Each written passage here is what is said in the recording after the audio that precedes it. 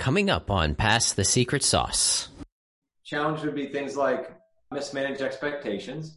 You're coming into a niche that potentially can earn you, our 3 paydays are worth like 75 grand to us each in our area. We're in the lowest scale, our students are much higher. And so that's a big potential. So they think I can do that tomorrow. No, I'm not gonna say it's easy, but it's simple if you'll take the time to learn. So mismanage expectations as to how quickly you can do a deal here. And then quitting if you don't get there that quick, right?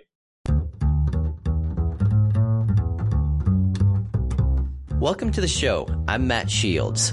On Pass the Secret Sauce, we unscramble the life stories, skills, and secrets from the most wicked smart minds and interesting people to uncover their experience and recipes for success that will help you get an edge on your own life. My goal is to help you rein in on the chaos that life throws at us by learning from other high achievers. If you're new to the show, we have episodes with founders, CEOs, investors, and leaders. So if you like to learn and are motivated to improve your life, then kick back and listen to our guests pass their secret sauce.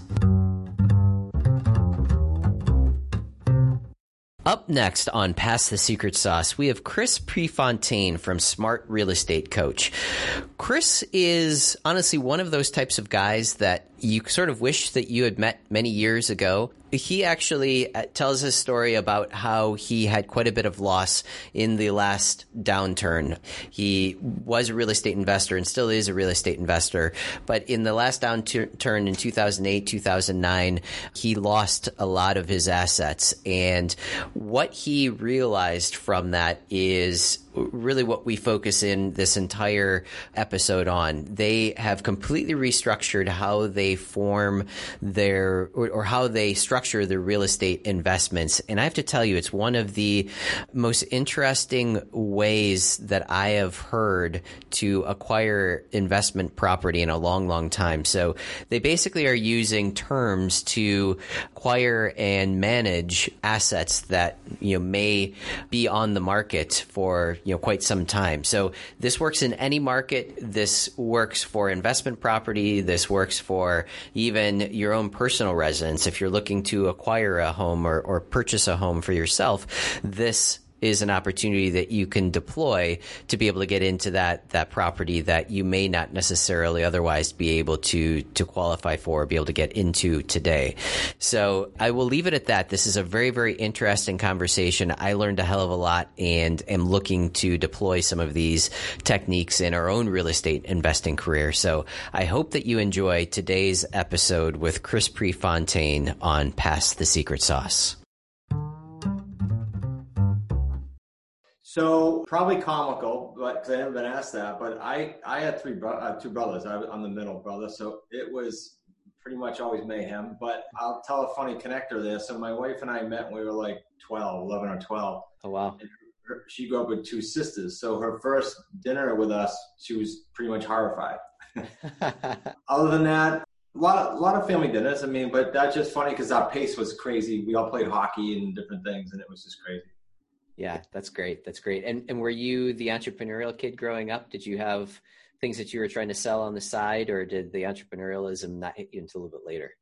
No, I did. 2 things come to mind. One is I used to buy packs of gum in junior high and then take out and sell by the piece. That was fun. And then I would take out, clean my closet and throw it in a wagon and drag it up to the corner and sell it. I think back to this day how comical it is, and people would actually buy it. It was just junk I was going to throw it out. That's great. I don't know how old I was, but I walked up. I was small. I like it. We actually just moved and was going through the exact same process. Like, get rid of this, get rid of that. Clean it all out. That's fantastic. Sell it. Exactly. So Chris, obviously you're very involved in real estate. Can you talk a little bit about why you initially got involved in real estate? Well, that goes way back. I'm going to date myself, but I've been at this 29 and a half years. This fall will be 30 years. And when I grew up, my father didn't have real estate business, but he had a welding supply and industrial gas business that required brick and mortar buildings. Mm-hmm. And he would build them around New England. And then when he built it, he would lease it back from the company, would lease it back from him. Mm-hmm. And as a youngster, I couldn't fathom that. I said, what do you mean you're the same person? Like, I remember asking that. What do you mean you lease it from you? I didn't get that. So once I understood that, and then he was always hanging out with people that flipped land and would take raw land and develop it and flip it permanent, things like that. So I got the itch early because I was working with him as little as 10 years old, sweeping floors. And so I was around that. And then I think my first deal was in 1991. So that was just my foray into it. I was always intrigued by it, still am, because it's never, ever, ever the same deal. I mean, even within the same niche, the deals are always different. So it always keeps my attention. That's great. That's great. And what was your first deal that you got into? Was it single family or rehab? Yeah, it actually was. Back then, again, my father had some friends, and then they had some younger friends that I ended up connecting with. We bought it was a split level home on a golf course that had the potential to have an extra lot. So we were able to subdivide the extra lot. I learned a lot during that process. And then on that extra lot, we built a duplex, but you can condo it there. So we sold off two sides. We actually had 3 deals out of one, and then kept that split level for a while, several years, and just rented it to the guy who was already there when we bought it. So interesting process because I learned a lot, permitting towns, how fun that all can be. And that was my very first deal. We actually had a logger go in and log the land and get cash from that. And that was new for me. So just all little lessons learned, Yeah. Sounds like you maximized the investment potential there. Without knowing it. I mean, I was too young and naive, but they taught me how to do it. So I said, okay, I'll do it. Yeah. No, that's great. That's great. Talk a little bit about how you obviously started there. You grew that and kept on investing and growing. What were some of the challenges that you ran into as you were, growing your investment portfolio? And also, how big did you ultimately end up growing that portfolio to? Well, it pivoted because in real estate, things change so rapidly. Like with COVID, things changed so rapidly, right? So I started off building homes way back then. And then in 95, bought a Realty Executives franchise. I had never been a realtor, so I put my broker hat on. I built that and then sold that to Coldwell Banker in 2000. And then in 2000, started really doing my own investments for the first time. And that ran it up, at a bigger scale. And that ran it up to 2008 lovely debacle, which I write about in my book, because that was a crusher for a lot of people, including me. And so out of 2008, we said, if we are to go back into real estate, what would we do? Like, what does it look like? And the rules were that we came up with after 4 years of pain from 2008, it was no banks, don't sign personally on loans because they're going to come looking for you when the market changes and they're going to come after your assets. That's just too risky. It was no borrowing from investors, and it was no putting your own cash in. So we designed what we call the terms business now, and that was all because of all the pain we went through. That was in 2012-ish. And then we built it to be as recession resistant as we possibly could. And then who knew about COVID, right? So then COVID comes and we were tested, and it didn't weather the storm and survive. It just thrived.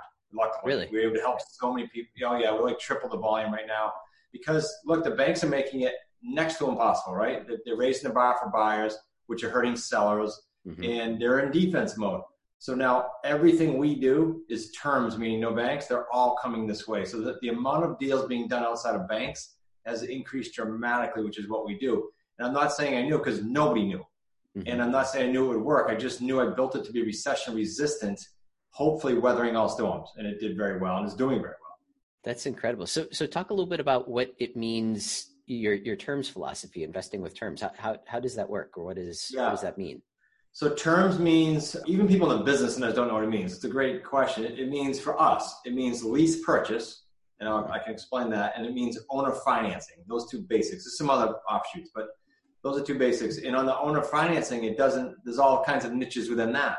For us, owner financing means the seller is free and clear. They do not have a mortgage. So these people are not hurting. They're in great shape.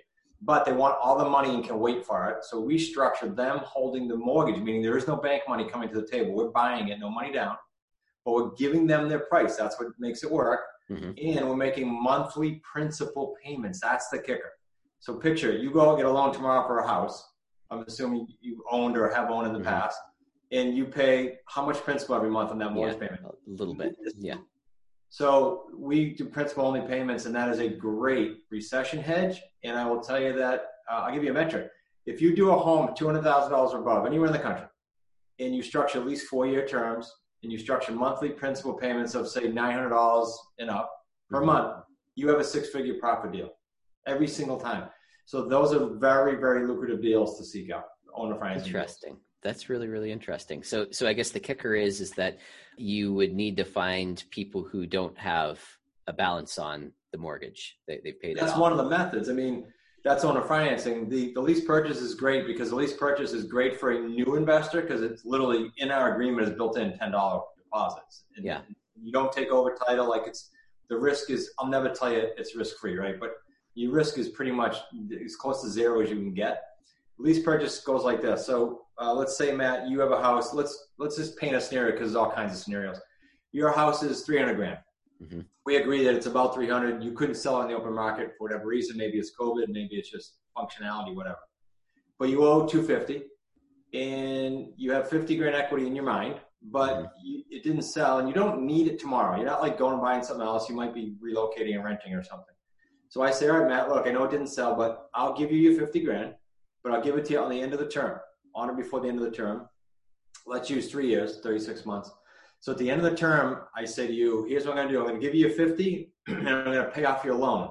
Your loan's not 250 anymore, right? It's lower in 3 years.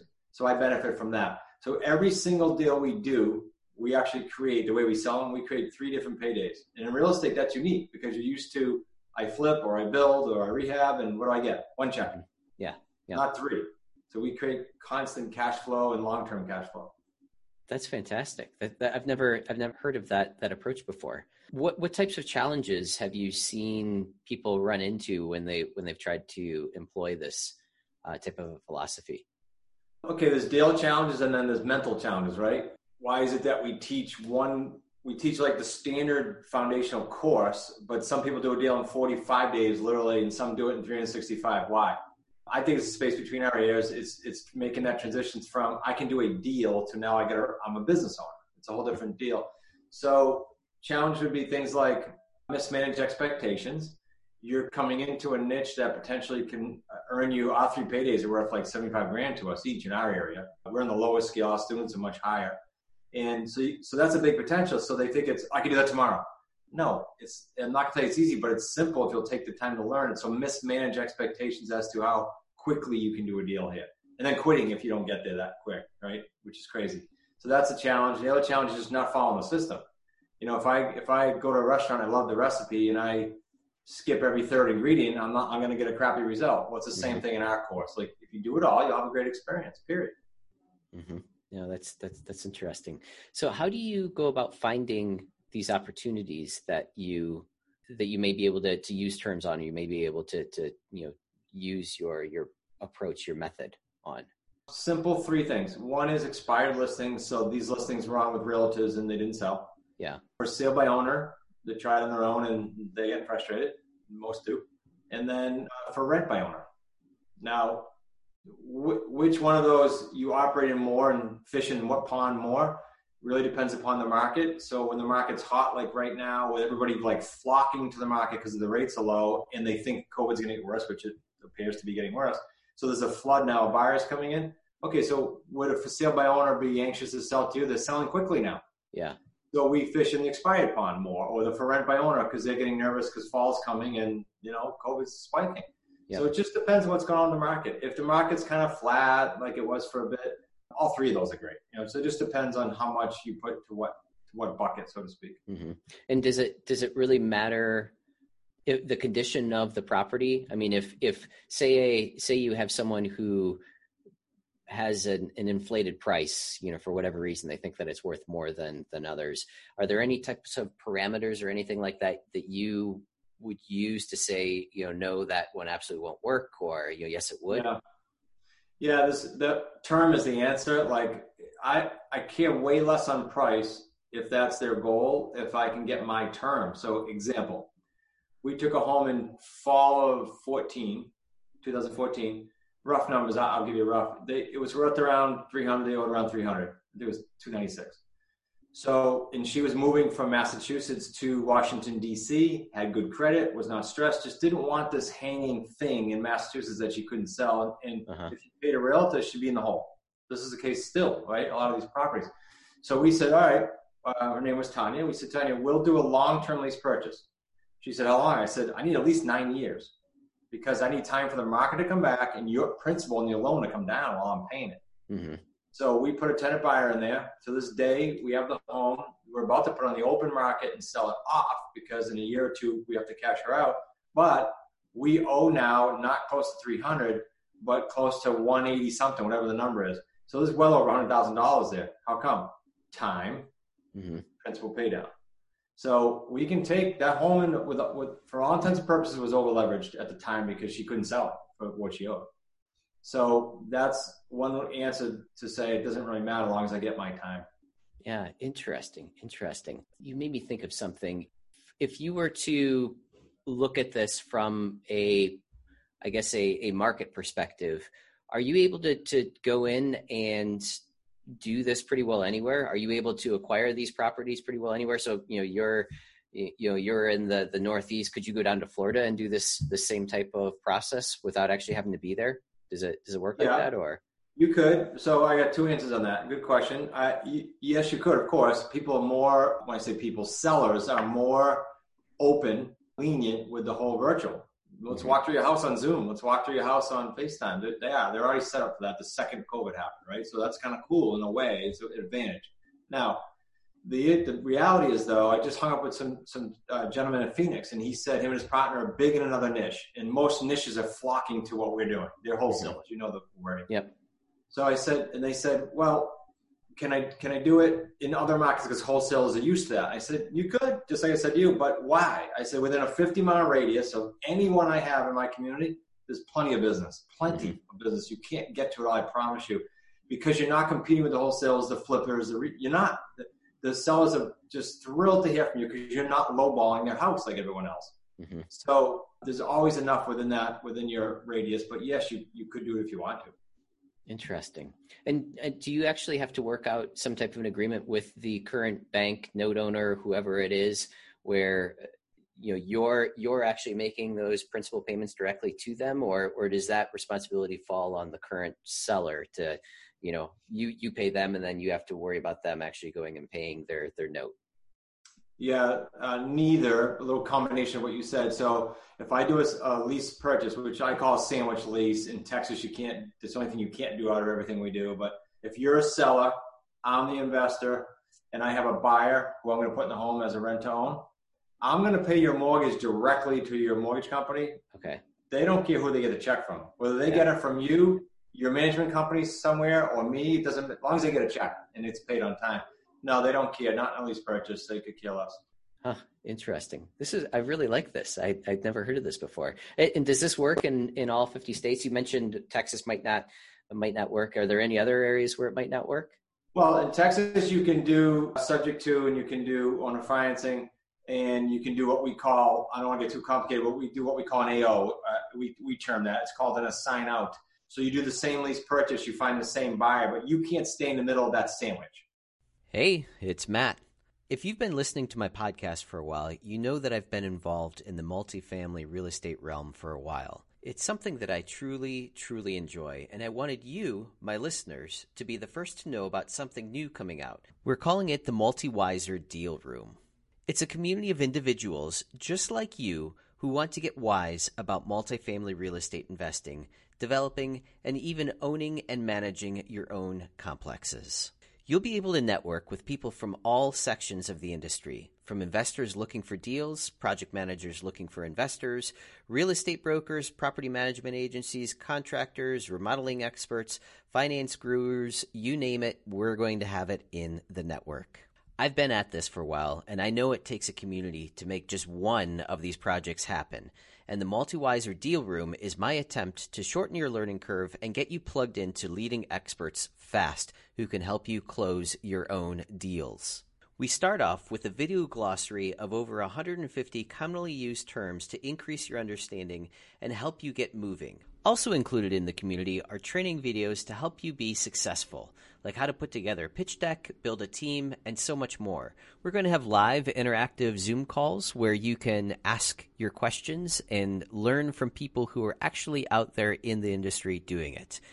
For more information, go to multiwiser.com. Okay. You have to assign your buyer to the seller. So it's still good, but it's only one payday instead of 3. Yeah. So we teach them to do the other 2 deals you can do in Texas. We have students there, so they can pick up 3 paydays. Yep. So yeah, we have, Matt, right now, probably 85 or so what we call associates doing deals around the country in different states that we revenue share with and help them in the trenches do deals. So we can, like we were talking before the show, so we can bridge that gap. There's no better way than like doing it with them. Mm-hmm. And then they learn along the way. And after like 10 deals, they go, got it. They don't need this in every deal anymore. Mm-hmm. Yeah. Can you talk a little bit about, bridging the gap? What are some of the common pitfalls that people fall in, reasons why they, might not get started or, move faster? Yeah. Like you mentioned before, some people might do it in 45 days. Other people take a year. Any thoughts there as far as what some common pitfalls are? It's actually the people that, first, it's the people that call us. Like, we do free strategy calls. And at the end of the show, if one of us remembers, I'll give a link. I don't mind talking to people for free. I'll give you a call to help you understand how this might work for you or where you should go next.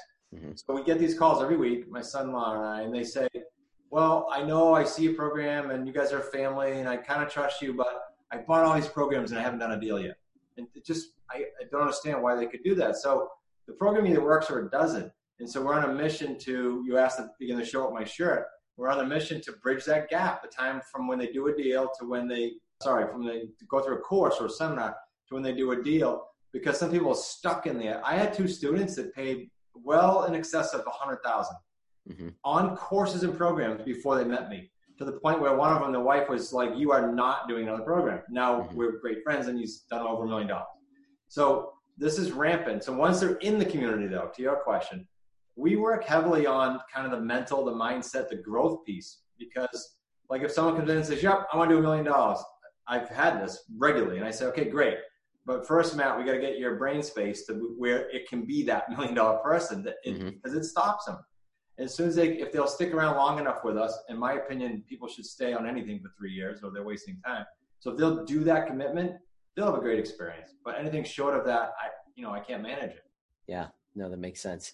And are there any, I guess, prerequisites or types of people that this works best for, or I guess personal situations? Is there any type of, I don't want to say filter, but is there some type of a qualification there that you found people in this situation work best or can accomplish the most? This is neat because there's a few different ways to answer this. So in our community, we just did on our own podcast, we did what we call a family cast, and we brought one of our higher level associates on. And my son-in-law said to her on the show, when we asked her why she's doing it, she said, I like helping people solve somewhat perceived as insurmountable problems, especially with COVID going on. But she said this about joining us a year and a half ago.